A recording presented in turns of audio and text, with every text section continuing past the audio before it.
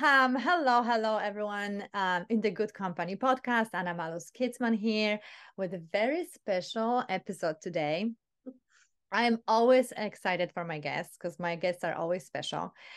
But today is extra special episode because not only I am hosting and I'm having on my dear colleague and friend Heather Danby, but also this episode is very dear to my heart also because it is a celebration of sobriety, my sobriety of 6 years and Heather's Yay. sobriety. So I really wanted to bring in somebody that is inspiring and can share a story in that area to kind of inspire others and so we can keep conversation going because I think it's so important. So welcome, Heather. As I mentioned, we met with Heather, what is it, like probably over 10 years ago. Yeah, We for worked sure. together in advertising. I don't think so you were directly my boss, but you will definitely in the director position at that time. Yeah. And I just want to highlight that, I met many women in advertising and several of them were amazing, just helpful, always supportive. And Heather, you were one of them for Oh, sure. thank you. Thank you. Yes, and now Heather, you are still marketing consultant, and you Hmm. use your knowledge and your amazing experience within marketing area. But you're also an entrepreneur. You have your side businesses. Yep. So welcome. Thank you. Thanks for having me and congratulations. I know, and Oh, I'll congratulations never too. forget meeting at Little Goat that day and I sitting down with know. you and talking about it. I mean, oh my gosh, I'm almost 4.5 years in. So, with Congrats. years of trying before that. So, congratulations to you because it's no easy feat. I mean, I feel like for some people, it is definitely a little bit harder. And I know that sounds weird to say, but everybody's addiction, everybody's story of sobriety, everybody's draw to the need to drink again is very different. So not every day is certainly going to be easy, and we're always going to have challenges and maybe sometimes think that a drink is worthwhile, but it seems like you have few and far between, if not any of those. And I thankfully I don't have a lot of those either. I have some dreams where I drink every once in a while, which scares the living crap out of me. So I guess that's a good thing. It keeps me honest, it keeps it real, it keeps me going towards sobriety and knowing that I never want to drink again. Oh, So that's so funny. I remember I had one or two of those dreams like very early on. oh And like I went somewhere and I was drinking wine and then I was like I woke up and I was like, "What? Did I really do yeah, that?" And then it was just such a relief to know that I didn't, that it was just a dream. it's scary. It's Uh, not a good feeling. yes. But let's start from the beginning, Heather. I would Yeah. love you to share your story again, whatever you're comfortable with, but just the idea of in your story with alcohol, like how did it started or how did it end? Yeah. And obviously the most important part, which is the sobriety and recovery journey. Yep. So whatever you're comfortable to share. Okay, sure. Okay, so my sobriety date is, I say March 21. It was actually March 20th because they say, at least in Alcoholics Anonymous, and I know some people are anonymous, but as you know, I am not. I am loud and proud about AA getting me sober, and I do continue to this day to use that as a support as well as many, many, many other methods of self-discovery, self-care, and whatnot. So, but I say that it's March 21, not March 20, because I had such a bad hangover. It was not my worst, and it was my breaking point, but it wasn't my rock bottom when I woke up that day and said, okay, I just need to be done. Um, so, gosh, okay. So, I guess I can start with, I was just telling you right before we started recording that I just did hypnotherapy with my friend Yeah. Becky Parker. And shout out to Becky because it was, first of all, she's just a phenomenal person and she's been through her own crap eating disorders and so many things. And she's just this brilliant light. So when, like you did, um, the pranic healing with me the other day, last week, she just put me in a space like you did of just relaxation. And it was interesting though, because it brought out some things and I was crying even before we started with it. Mhm. Um, so I come from a line of addictive behavior. I have it on all sides. Actually, it's mostly on my mom's side, but my brother has also been sober over 30 years. He got sober and clean from drugs and alcohol when he was 19. Oh, wow. So, I had a pretty normal childhood, except that, and this is what came up. And I know my parents won't listen to this, so that's good because I would hate to have them have their feelings hurt and I might start to cry. Um, this is crazy. So when my dad and I were talking this summer, and he mentioned that when he started his own advertising business, which is why I got started in advertising, he worked for Leo Burnett back in the day. And then we moved to Michigan and he started his own business. And he said that he and his partners decided to not take a salary for a year while they were getting their business up and running. And at Uh-huh. that time, my mom was staying home with myself and my brother, and I was, let's see, we moved there when I was 4, so I was probably around 6 or something. No, maybe I was 9. Yeah, maybe I was 9. I don't really remember, but I was in elementary school. Yeah. And my mom took a job with a friend working at her clothing store downtown in the town where we lived. And I didn't think anything of it until my dad told me that he said, "Yeah, we struggled for a year," and because my dad was really successful, so Yeah. I just never thought twice about it. As a kid, you don't think about those things, right? So he said, "Yeah, we struggled for a while, but and your mom took this job," and it hit me like just a pile of bricks.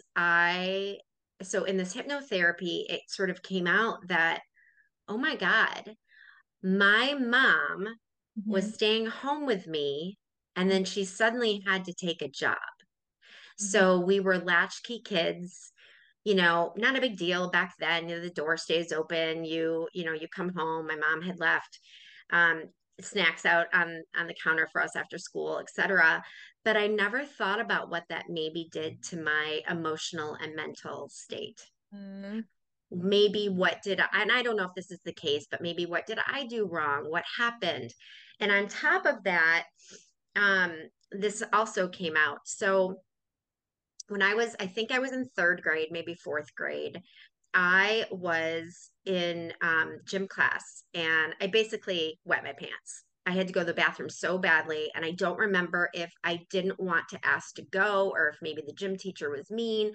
I hated gym anyway. I wasn't a clumsy kid, but I've never been, I'm huge into fitness now, but I've never been a person like I wasn't a sports kid, right? So I don't remember if I was made fun of, but probably. And my mom wasn't home, she was at work. So the neighbor across the street, who were really good family friends, had to go get clothes for me and bring them to school. And, I went into the hypnotherapy kind of looking to see if I could figure out the trauma Mhm. because there's trauma usually associated with drinking, right? Whether it's something happens and you're made to feel less than, or there's trauma from all different types of things, as you know Mhm. from your childhood. um, and then there were multiple other things that happened after that, um, and I had my first drink. I think I was in seventh grade. Mhm. So, and it was a friend of mine who had older brothers, lots of, and parents who drank. My parents had alcohol in the house too, and frankly, I don't even remember why we decided it was a good idea, but we decided peppermint schnapps would be a good idea to drink, and we drank. I mean, terrible, right? We were so sick. We drank a ton of it. But here's another thing that's crazy is I have a lot of blocks in my brain. So I don't remember. Like I remember my parents. I don't remember if they came to get me because I was so drunk or like if I came home stumbling in. I was in 6th or 7th grade. But that was definitely the point where it escalated. And it was up and down for years. But when I drank to blackout. I never drank responsibly, even as a sixth or seventh grader. So whenever, I in seventh grade, I had this great group of friends that continued through high school, and we had so much fun together. And it never felt like it was a big drunk fest, but we certainly snuck Yeah. booze, right? We were in Yeah. a beach town. Like we would ride our bikes. Nobody was watching us. We would ride our bikes at night out to the beach, and somebody's older sibling would have bought something for us, beer or whatever. And here's the thing, I don't know if you liked it. I probably liked the feeling, but I didn't like the taste of it. Like I never liked the taste of it. So it was really, I just drank, I guess, because it took me out of this person, this scared, awkward, wasn't sure where I fit in, maybe had this trauma that was obviously never dealt with. Maybe it was fear of my mom leaving or my dad. Like, I don't know what it was, but it continued through high school. And, you know, I was bullied in high school.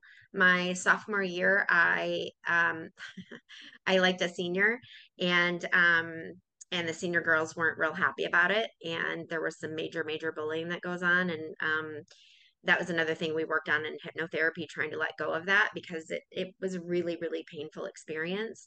So, I drank a lot. In high school, though, it was interesting, because not interesting. So in high school, my brother got into a drunk driving accident and almost killed himself and three other people. There Mm. was a big assembly that happened. I was drinking a lot at a party when someone came and got me and said, your brother's been in an accident. You need Mm. to come to the hospital.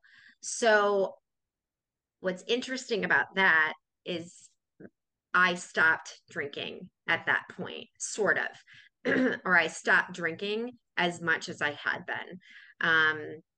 There was definitely still some of it, but I basically stopped. And then I didn't drink all through college. I Mm. didn't drink in my early 20s.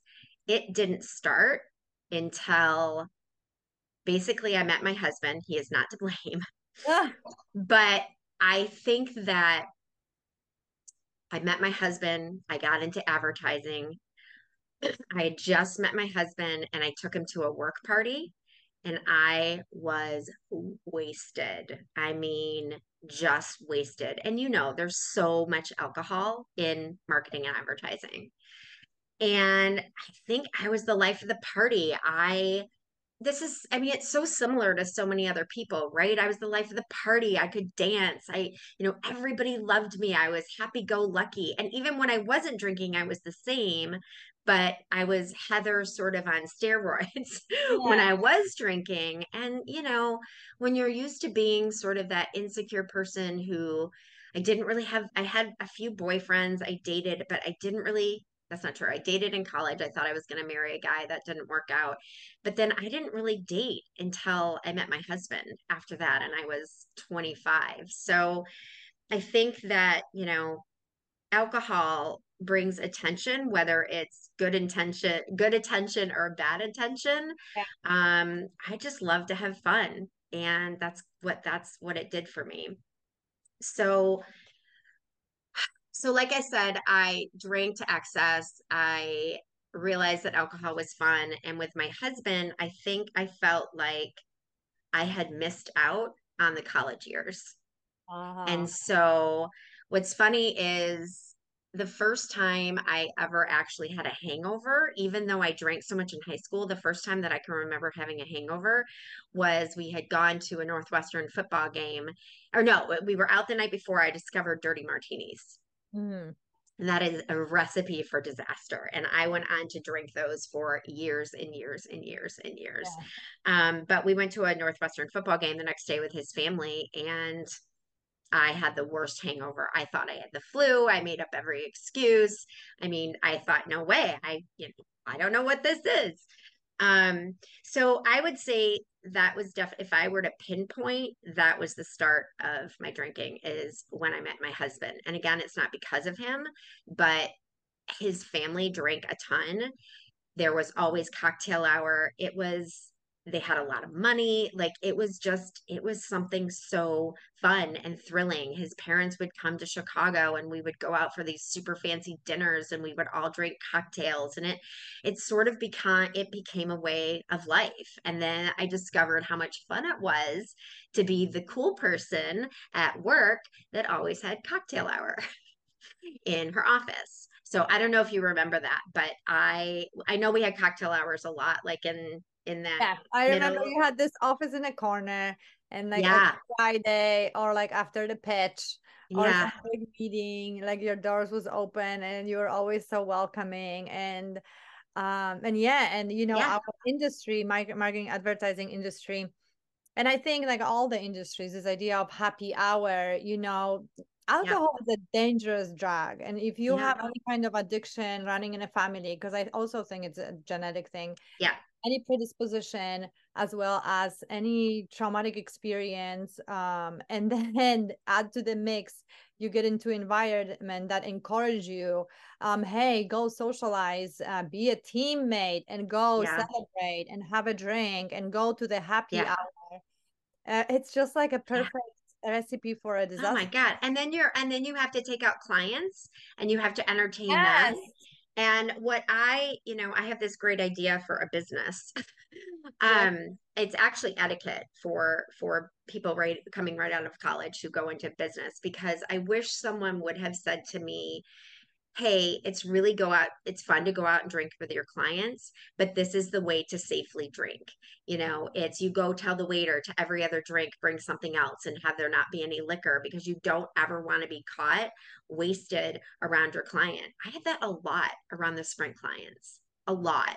But Oh, they were too, they drank too. So it wasn't anything that I just thought about. Again, we had fun and I mean, it was just, I feel like it was just expected, oh, although I yeah. did. It's So like I a heard culture kind of thing, oh, and it's total like culture. it changes now, but even Yeah. like on the beginning, I literally had to say openly, I am on my way to sobriety, and I'm not going to any happy hours. Like I Yeah. had to openly say it because people are like, "Oh my God, don't be a party pooper. Don't be like, what are you not going to go celebrate?" And I was like, Yeah. "Unfortunately, not. I can. This is a triggering situation for me." And I still was like, oh, she's not going because whatever, right? Yeah. Yeah. Yeah, exactly. Well, I should back up. So I guess I'll dive into the juicy. People are like, yeah, yeah, yeah. I've heard this crap before. So so that's like the Yeah. world we were living in, right? So when I had my son, it was before I came to Euro. Um, and I was drinking a lot at Draft FCB as well. And same thing, having all these parties. And I was going out to Washington, D.C. every other week and having big dinners and all this stuff. But when I had my son, I almost died during childbirth. And then all these terrible things happened to my body. And I had postpartum depression, really, really severe. So anyone who is out there who is anyone who's younger than me, you probably don't even know. No, Brooke Shields had terrible postpartum depression to the point where she wanted to commit suicide and had suicidal thoughts. And she has a book called Down Came the Rain. Anyone who's struggling, I would say go pick that up or message me because I know what it's like to go through such terrible postpartum depression that you think you would be better off not in this world and that your family would be better off without you. It was really, really bad. Really, really, really bad. And I didn't bond with him for a really long time. I had postpartum depression for like 2.5 years. And back then, the doctors didn't really, I wasn't open about it. I had some people try to talk to me about it. But when you're in this state, you also get very angry and because you're embarrassed or you're scared and the fear sort of takes over and you don't know what to do with it. But then I got on medication and I was severely over medicated and also drinking to deal with the pain. So you add in prescription antidepressants, which it says on the label, don't drink alcohol, but everybody does. And I am telling you, I went off the rails. So where I used to be fun and have a great time while drinking, I started to turn into a different person. My personality started to change. Yeah. There was even, I kind of forgot about this. I was on this Moms Expecting Club June 2004. And my pregnancy was hard. But I was kind of that happy go lucky person. I mean, I wasn't drinking during pregnancy, but after I had Nolan and I was going through all these things, you would have thought that someone would have been supportive and sort of caught on in this mother's group of what was going on. But I guess why would they? They weren't doctors, right? But I'll never forget, I actually left the group. I started to get really angry. My personality was I just was just angry all the time. And I remember someone saying, she's just not who she was when she was pregnant. And so I think with the mixture of postpartum depression and then drinking on top of that, I just became a different person. And I started to, before that, I liked to drink to have fun and to escape from things. Right. Now I was drinking to absolutely numb the pain of the shit parent that I felt like. I felt like a failure. I couldn't breastfeed. I had to go through all of this healing with his birth and grappling and dealing with almost dying and all I mean the trauma of, so add on every other piece of trauma. I also forgot to tell you, I witnessed a little girl getting hit by a car when I was in my teens. And my mom and I came upon the accident and she was under the vehicle. And I mean, she was dead. But so a lot of traumatic events, but the trauma of Nolan's birth hit really, really hard. So I drank and drank and drank to get numb. I stayed at work later than I probably had to and made up excuses that it's advertising, but I didn't want to be home. He had colic. He was a tough kid. I love him to pieces. He's amazing. I have to say that. He's amazing. He's brilliant. He's an illustration animator. He's in college now. He is a brilliant kid. Um, but even as a kid, he was tough, right? He was a strong-willed kid. So it was just really hard. So um so kind of fast forward, I drank a lot. At one point I remember I was sitting down in our home office and my husband came down. I had a bottle of wine and I kind of hid it off to the side. And he just said, "Are you okay?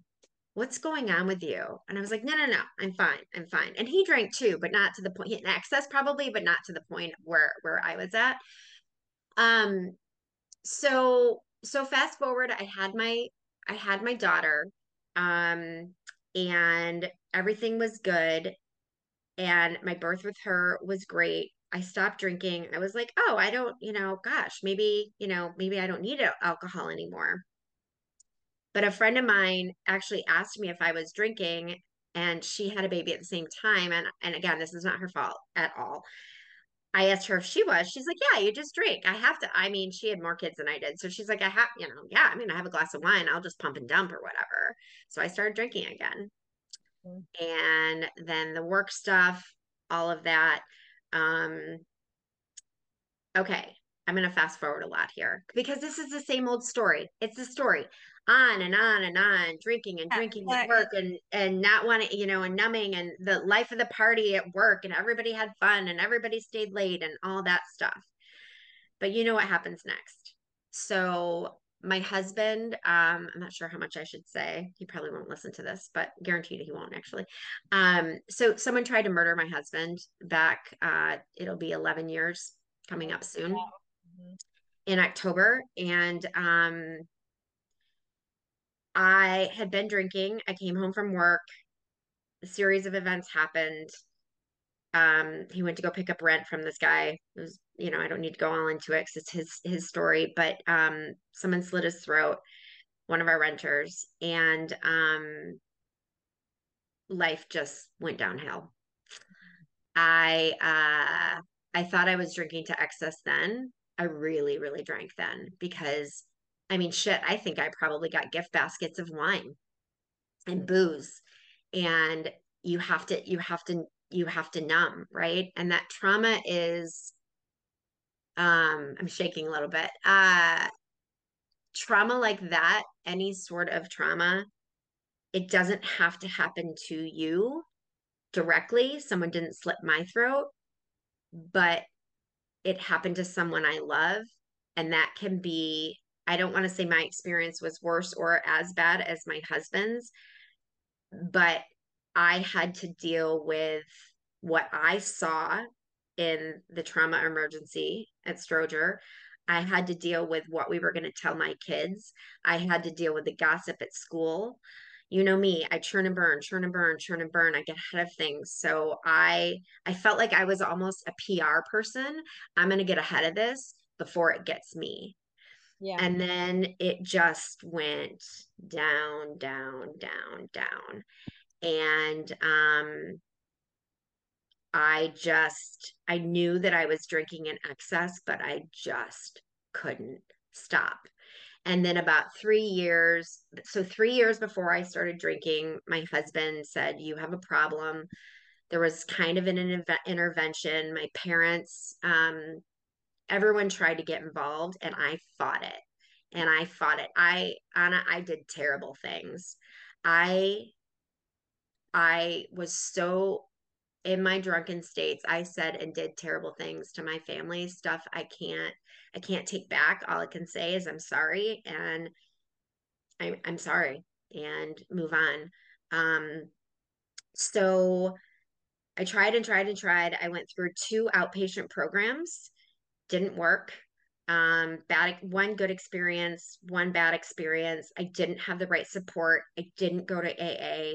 I do not recommend white knuckling it. I don't know. I only know one person two people actually. I don't think you white knuckled it. I think you managed it in a very thoughtful way. I have another friend who did some intense work, but she also white knuckled it. I would not recommend that. Um, I thought I was going to lose my husband. I mean, I can't. Yeah. I'm talking to someone right now whose husband's divorcing her. He won't let her see the kids and he just won't stand by her. I don't know why my husband stood by me. He just knew that he was going to. And just because he knew that I was in there and that I could get better. Mhm. But, my son saw stuff that I can't take back. My daughter, thankfully, she might remember later. We're going to have to keep on top of it. But my son and I talk about it to this day, and he'll say, I remember dad crying on the steps and not knowing what to do. So a friend of mine, believe it or not, in advertising, finally reached out to me. I've known her for over 20 years now. And she said, "I don't want to overstep, but I see all of your kind of wackadoodle posts on social media because I was angry and I wanted to tell everybody." I've since literally gone back and like deleted every single post. Because Ah, I don't need that shit out there. But my friend Jenny Reagan Fields, got sober, and I knew she was loud and proud, and she was out there talking about it, and she held my hand and took me to meetings out in the burbs. I drove out to the suburbs for three days a week, and I relapsed and I relapsed and I kept relapsing and I kept relapsing, but I kept going.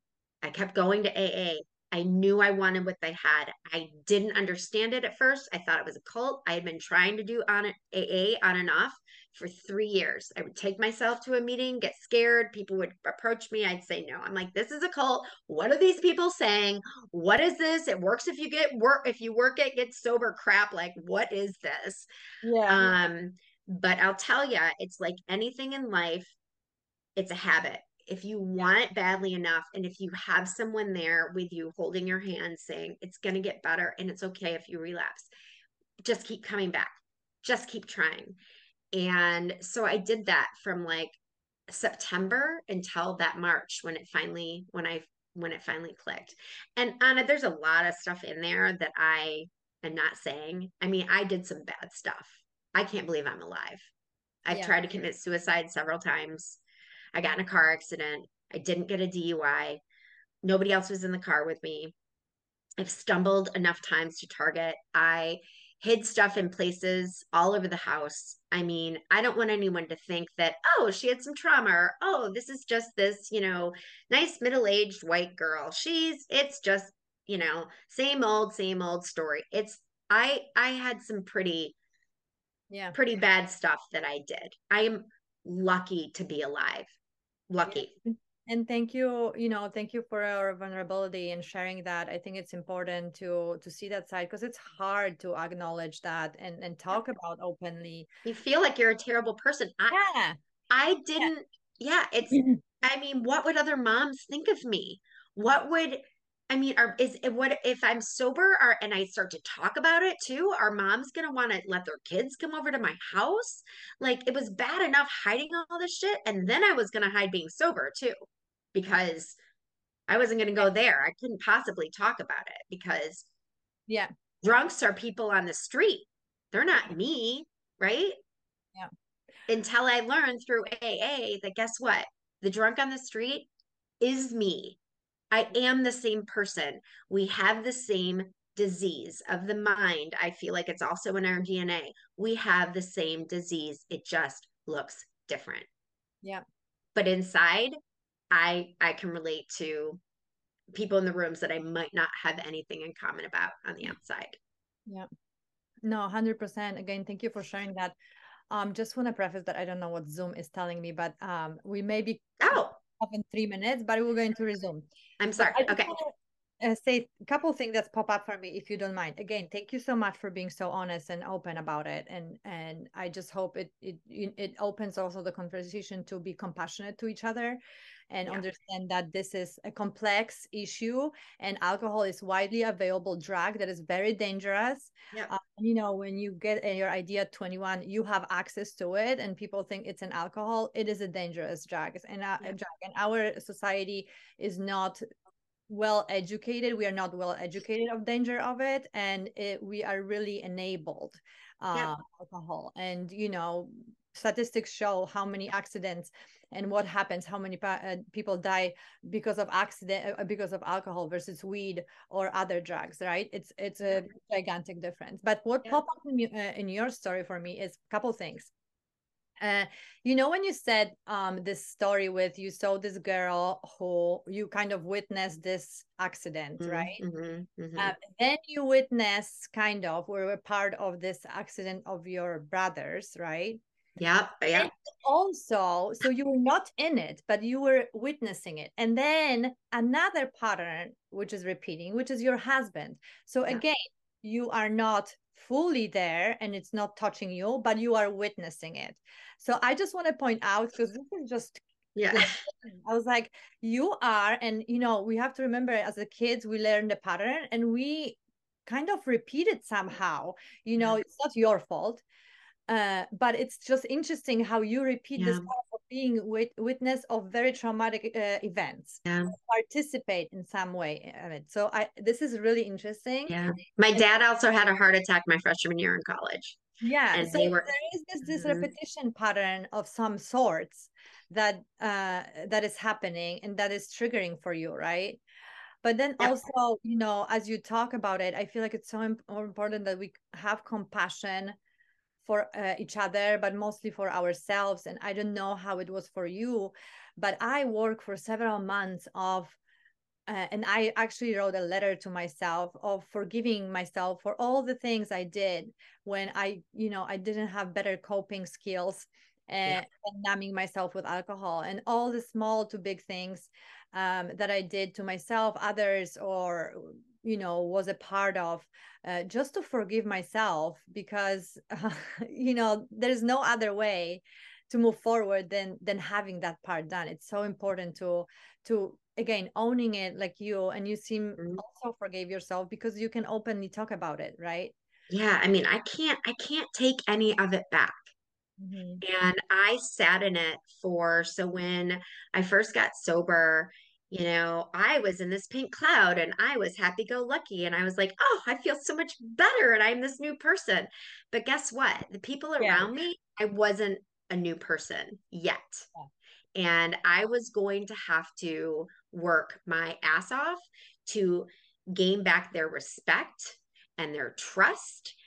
My husband, I mean, 2 years later, I'm almost 4.5 years in. 2 years later, he was not trusting me at all still.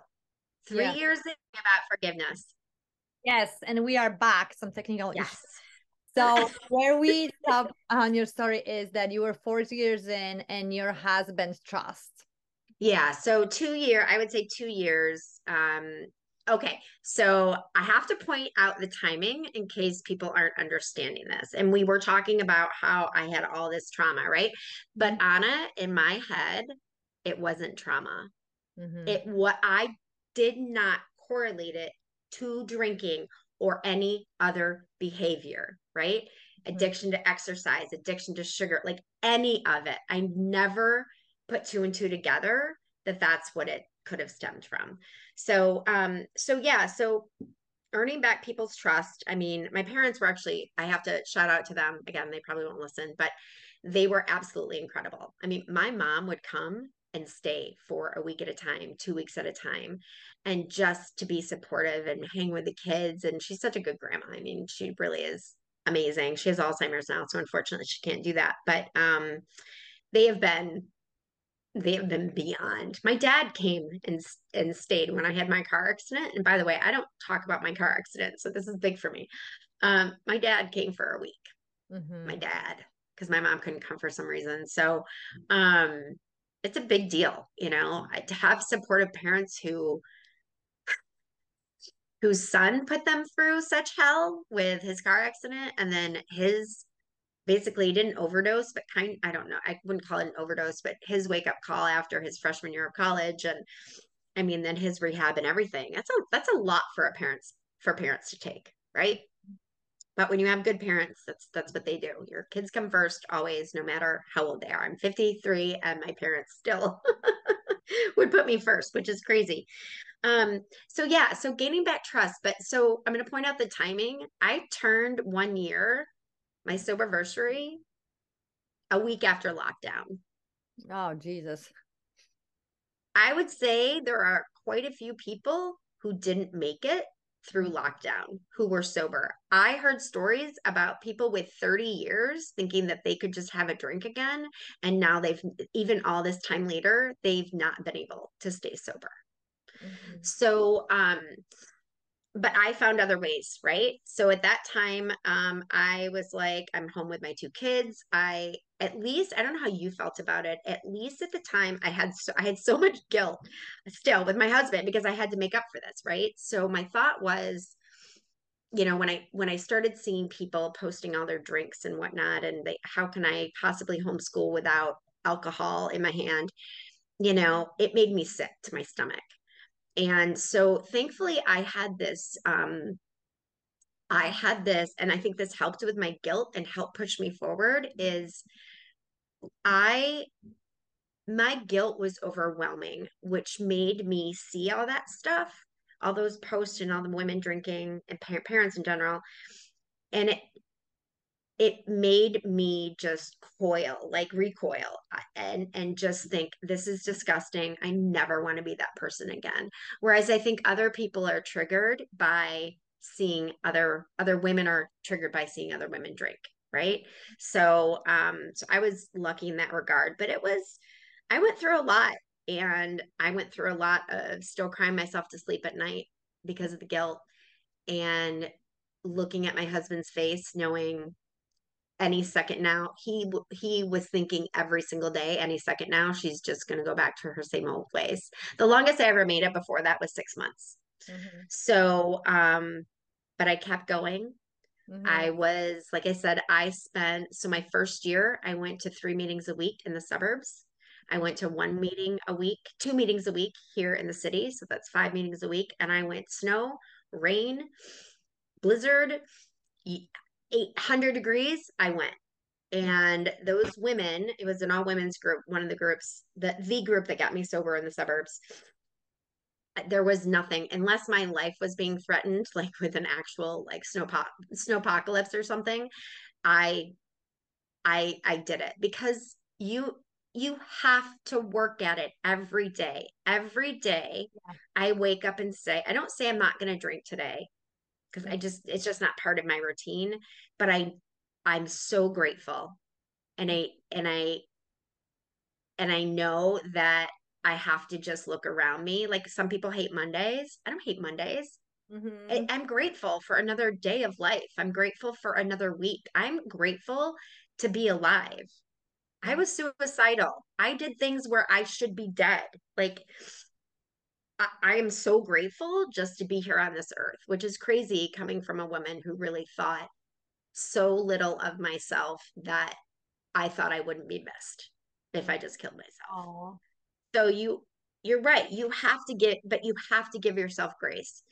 You have to know that you can't continue to beat yourself up. And frankly, if you have a partner or friends or anyone else who continues to make you feel guilty, you need to consider getting new friends and talking to your partner about it, because at one point I did think I'm going to have to get a divorce because I can't continue to Mm-hmm. feel like this. Mm-hmm. How much time do I have to put in before I'm forgiven? Because if you're staying in a place of such self-loathing, you can't move on, right? So I would feel really good, and then I would fall back and feel like crap, and then I would feel really good, and then I would fall back and feel like crap. But that's another reason that I utilized AA, is because I would go to these meetings and people would just envelop me, hug me, and make me feel like I was the most important person in the room. Because frankly, in your first year, you are. Mm-hmm. And you are. You are the most important person in that room in your first year, and everybody goes out of their way. Um, and then, I continued with AA too because I wanted to give back. But yeah, it's like, how long do you stay in a pattern of where someone can't forgive you? When do you know? Do you let it go 5 years? It's kind of like when people are in, I don't know, any kind of marriage that's not good. How much time do you waste in your life?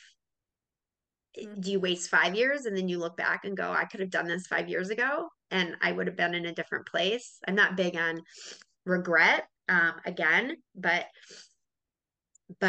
we both stuck with it. And yeah, he's been really supportive That's of amazing. that. And Yeah. really, I feel like this forgiveness to yourself is such important because it opens the door to allowing forgiveness from anybody else to in. Because if you are not forgiving yourself, I think you project this unforgiveness on others in some way, and you can Yeah. fully welcome their forgiveness too. And it's just another cycle of self-hurting in some way, Yep. um, even though you are in recovery and you're doing so well. Yeah. Oh, that's huge. That's amazing. And Yeah. also, in the context of kids, I feel like I, started stopped drinking just when my first daughter was born. Uh, Mm. so that was good, but still recovery process and healing process. That's still not easy, and you do some mistake. And I always thought of my father who used to drink when I was a kid. And we just had, when I was like 12 or 13, he stopped drinking and we just had a heart to heart. And my dad came to me and apologized for all these moments.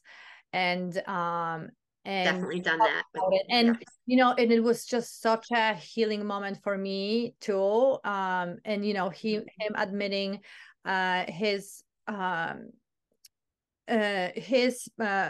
problem and role, and how I could probably see it as a kid.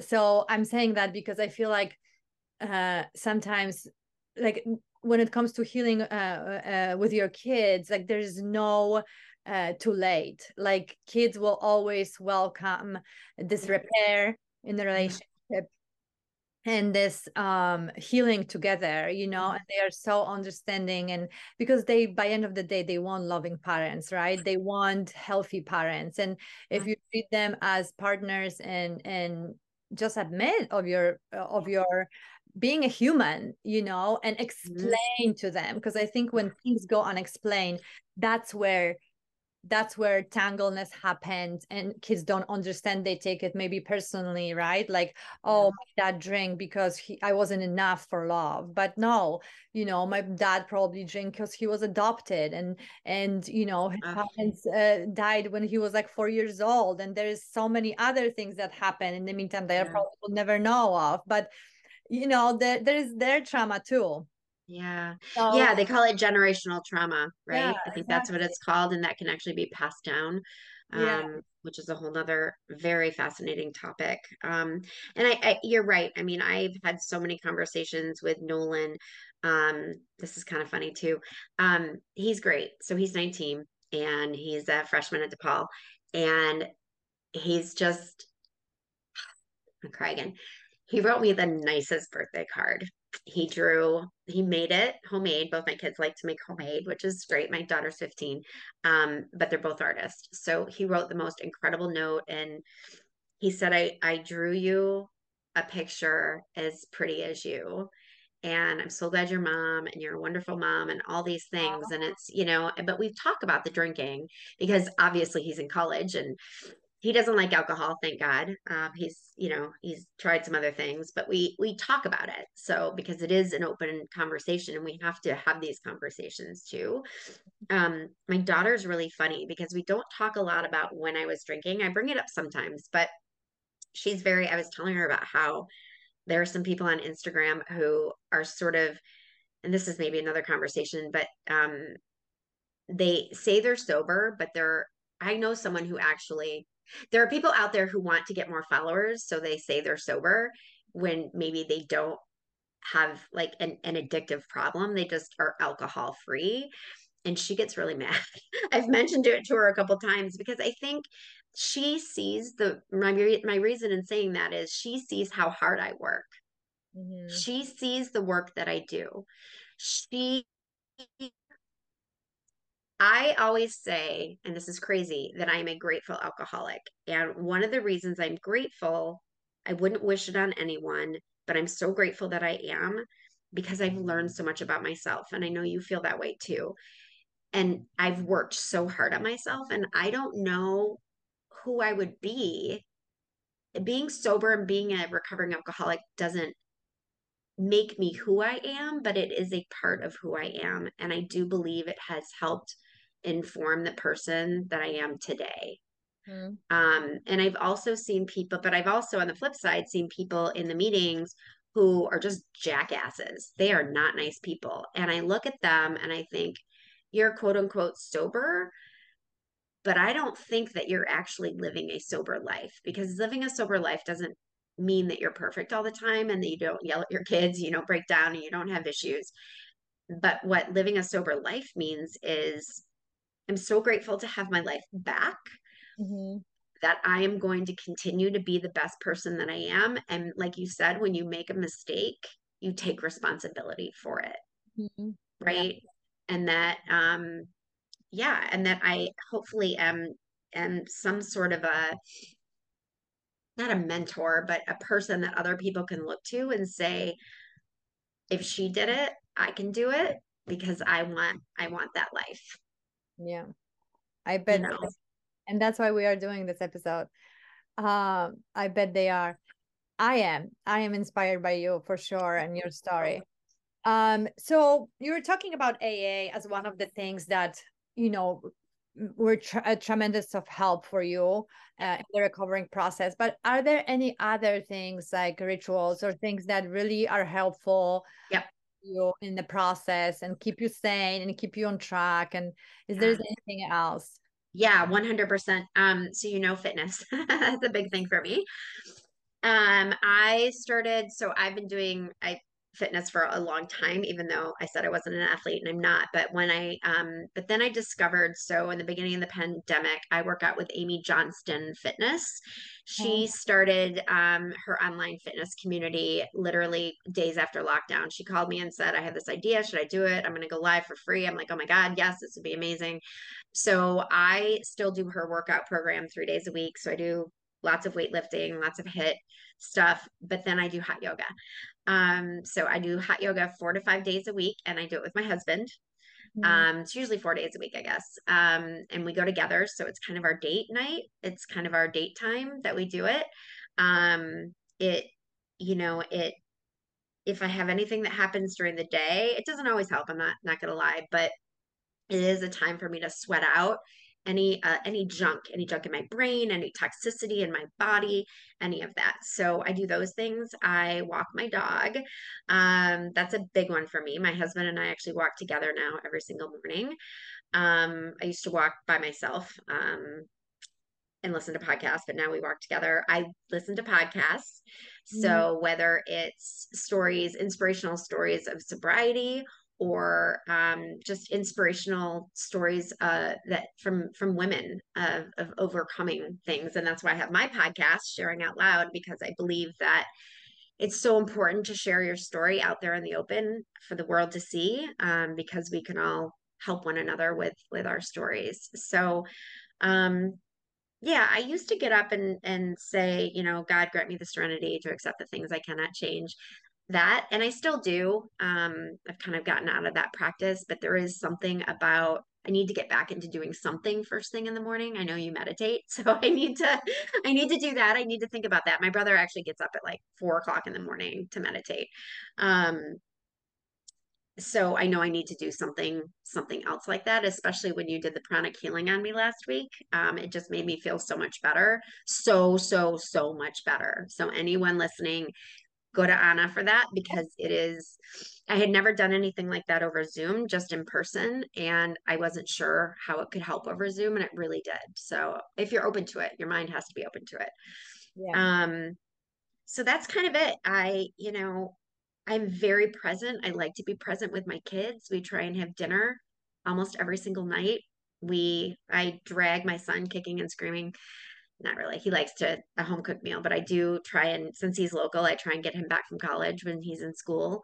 Um, that keeps me grounded as well. Um, and Anna, one of the biggest things that I do is, and I gave my daughter this when she was having anxiety attacks last week, really, really bad. I said, get out of your head when you're not feeling great, when you're having anxiety, whatever.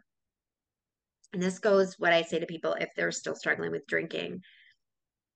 They always say to pick up the phone and call someone, but it's not just picking up the phone and calling someone. Yes, tell your sponsor, whoever it is, that you need to talk and you need help, but ask someone else how they're doing. If you know someone, even if you don't know anyone that's struggling, just reach out and say, hey, I was just thinking about you. How's it going? How are things? I love you, whatever, because that makes me happy to be there for people, to listen to them, and it gets me out of my head. Yeah. And it's So like that's, getting your focus out of your misery, and also yeah, understanding that we are all humans having our struggles in this life. And yep. yeah, in this moment, yeah, I love that.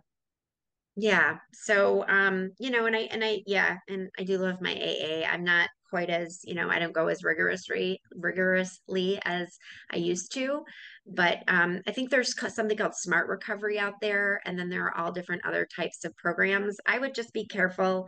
I'm not an expert. I haven't trained to be an addiction counselor.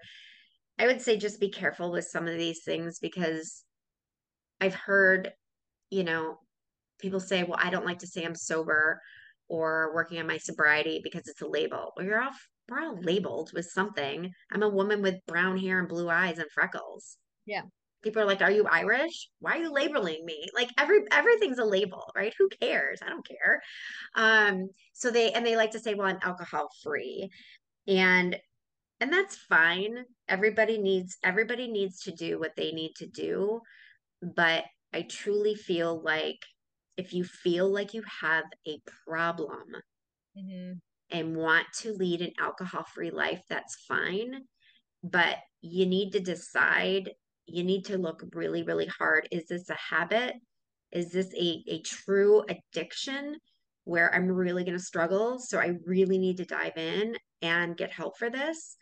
Or have you maybe just been drinking too much lately out of boredom or something? So just tread lightly and um, search for people to follow on Instagram. There's some really, really, really good people.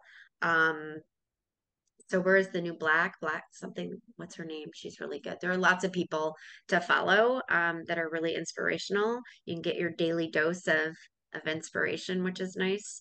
Um, so yeah, what do you recommend to people? I honestly I do recommend just checking with yourself because like we had conversation before, I truly believe that, I am not an expert of you and anybody else. I can share my story and I can share my tips because maybe something will resonate for you, but it's up to you to make a choice and whatever, AA never was my thing. Yeah, And I never chose that. I just work with myself, with therapists, yeah, different types of therapy. So I think it's a very personalized choice, and you really have to trust yourself and in it and try different things. Even yeah, if you're not sure, just try. And if something will feel good and stick and start helping you, I think obviously that's the thing to stick to. But again, we are in this era of with democracy of social media and democratizing the voice everybody has of this idea of experts. Like I would yeah, never call myself an expert in anything. I am just sharing things that may be inspiration and helpful to somebody else. Whatever I am, yeah, I feel responsibility to share that. So I feel like it's really really personal, and you have to try yeah, with a chance and then see what works for you. yeah. And none of the stories, like we said before, are the same. Yeah, I absolutely. And I will also say that I do think talk therapy is amazing if you don't find the right therapist. I do believe that addiction counselors are trained in that. So I think that that's a good place to start. But, you have to vibe with the talk therapist. There's Oh, EMDR, there's a bunch of stuff. Try yeah. and try again. If you don't like someone the first time, do not feel guilty about leaving that therapist. You Yeah, can because fire it's a them. very intimate relationship. And I had couple that I went to their office and I was like, nope, you are not going to fix Yeah. me. And Yeah. then Yeah. I found my Dr. Chang, uh, Yeah. and I literally first meeting and I was like, yep, this is it. This is Yep. it. Yep. Worked together for 2.5 years. Wow. That's how I found another doctor. So yeah, And there are other forms of therapy. Like I truly believe that your pranic healing is therapy. I believe that the or hypnotherapy works. massage The or Reiki. Like I really exercise. exercise all of it. I Yeah. think that you have to, when you take care of yourself, you have to take care of your energy too, right? So, sitting around and eating potato chips and drinking a Coke to try and not drink, it's probably not, watching TV every night is probably not taking care of yourself. Although believe me, I eat a lot of candy. So that's my vice. Um so and that's okay, right? But there are other ways that you can work on yourself too if you're open to it. Yeah, 100%. And I was lately thinking that I do know that I do have addictive personality. So I am just tricking myself to get addicted to anything that is good. Yeah, like sparkling water. I'm holding it up. I should have bought oh my God, I should have bought into a sparkling water company back when I first got sober because the amount of yeah, Oh, the amount of it is kind of absurd. But yeah. So Heather, a couple more questions, and one may be strange, but I want to ask it because I want to reframe this thing for us, both of us, really. Can you please tell me what are you grateful for in a context that you have been an alcoholic? mm, I God, I am grateful because what I have found through sobriety allows me to help and be there for others. Mhm. Um, I that is always who I was. And I like all through high school, I was always that person that everyone talked to. And I think it's kind of like I'm an empath and I feel like it's my Yeah. calling. And being so heavily drowning in addiction makes you very selfish and only think about yourself. Mm-hmm. So let me say one more thing, and I'm not going to go on and on. If I weren't sober, I Mm-hmm. wouldn't be able to be there for my aging parents. Mm-hmm. I wouldn't be able to be there for my son's first breakup with his girlfriend in his freshman year of college. Mm-hmm. I wouldn't be present for my daughter's anxiety. So, and anything with my husband, of course. So that's what I'm grateful for. I am able to be present 24 hours a day. Anybody can call me at any time and I'll be there. Yeah, that's amazing. I feel like I'm always interested in this idea that sometimes we can be grateful for the hardest things and bad things, not bad things, the the not the best choices we made in our life, because they bring us to the best place and the best us. Yeah. It's a tangle way around, Yeah. or maybe it's not. It definitely has so much lessons and so Yeah. much wisdom and strength even. Yeah. You know. Yeah. I love that. And then I always like on the end, I like to ask my guests, is there is anything, I know you have mentioned Brooke Shields' book Mm. to me and podcast, but is there's anything, a podcast, a book, an app, anything that pops to your mind that you love? I don't know, it supports you in your sobriety or in your business or anything. I just like this idea of us sharing, like, oh my God, I love this and I want to share it with anybody else. I it's crazy because I know that there are lots of sober podcasts out there. I don't have any lately that I've been readily listening to. What they're out there. So if I feel like I need to listen to someone's Yeah. story, I go out there and I look for it. But what I'm super into now is laughter. Mm-hmm. One. So I have to listen to the Smartless podcast and the Dax Shepard's podcast.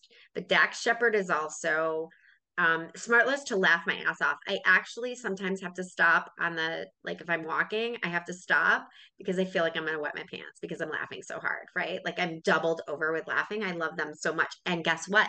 Two of those guys are sober. And Sean Hayes doesn't drink anymore because it does something to his, I don't know, he doesn't have a seizure. Something else happens to him if he drinks. So Dax Shepard with his podcast, Armchair Expert, is also sober, and he does have sober people on there sometimes. But like today, I was listening, and the founder of Airbnb, oh my God, Anna, you have to go listen. You will love being an entrepreneur. You are gonna I love soak. Airbnb Ah, guys are just my favorite. It's you are gonna soak this what all in. podcast is it?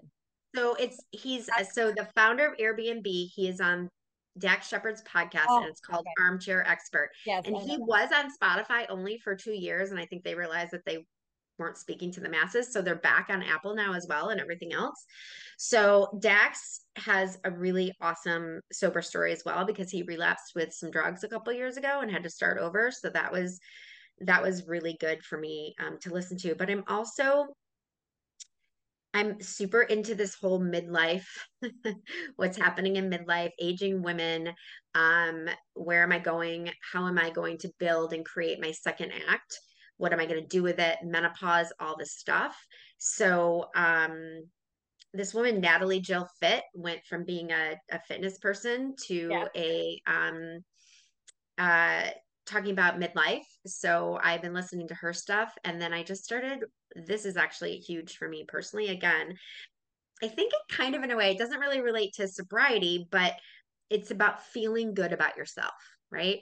So Shop with Caroline, she's midlife. She has a story about her dad being diagnosed with Alzheimer's, caring for her parents, suddenly looking in the mirror and realize, oh my God, I've let myself go. I look like garbage. So she has this great Instagram account and she gets dressed up every day and shows her cellulite and all the stuff and feels good about herself. And she just makes me happy. Like I just look for things that make me happy. And then I also look for educational things as well, right? So literally I have a friend who's a sexual health physical therapist. So she does the women's pelvic floor, but she's also a sex expert. And she just sent me a bunch of podcasts and Instagram people to watch and follow just based on everything with menopause. So Love that. just find not all sober podcasts are great podcasts. So just go out there and look for the ones that you like, right? Mm-hmm. So Yeah, and yeah. this is the good side of social media, and then how this democratization of our voices, that we can share our stories, and I love that. Yeah. Uh, that you I can would share your story, find people who resonate with you, who you really help every day, and that's why yeah. I hope this episode did for Look. many other people, because that was the purpose, to celebrate our sobriety.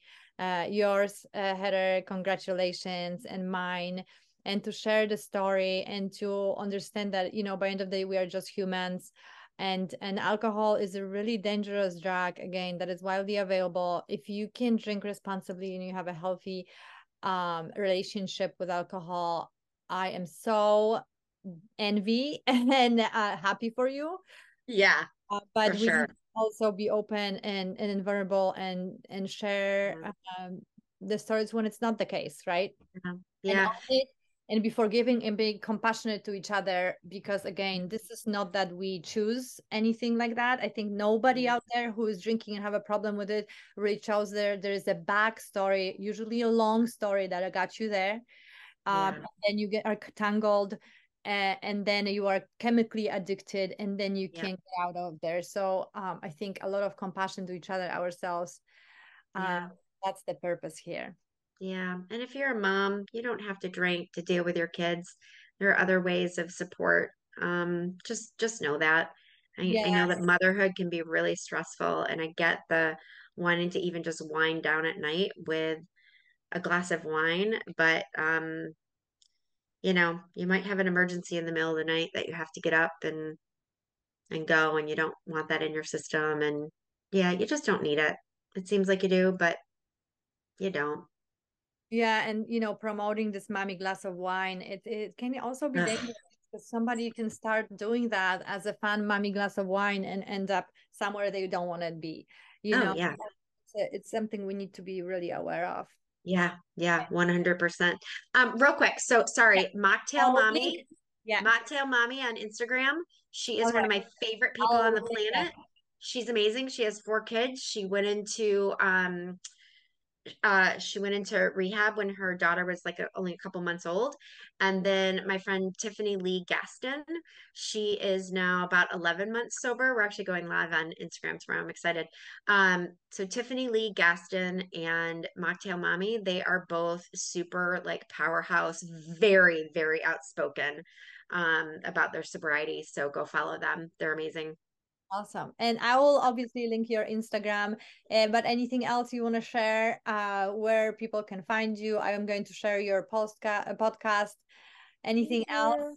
you. No, just follow me at Heather M. Danby. And Anna, thank you so much. This was And such an thank you. honor. And I was so nervous because I haven't told my story in a really long time. And there were new things that came up in the story. So this is definitely a different type of conversation than what I've had in the past. So Yeah, it I was really, beautiful. Thank you for being open and yeah, vulnerable and sharing many details. Again, it just shows your strengths, and it's so important to understand that, again, we're just humans, and sometimes we get tangled in something, and yeah, started to share of uh there's hope. There is yourself, hope. There's right? hope. Thank you, Heather. Everybody else, until the next time, love and light. And I'll just stop recording, but please stay, Heather. We can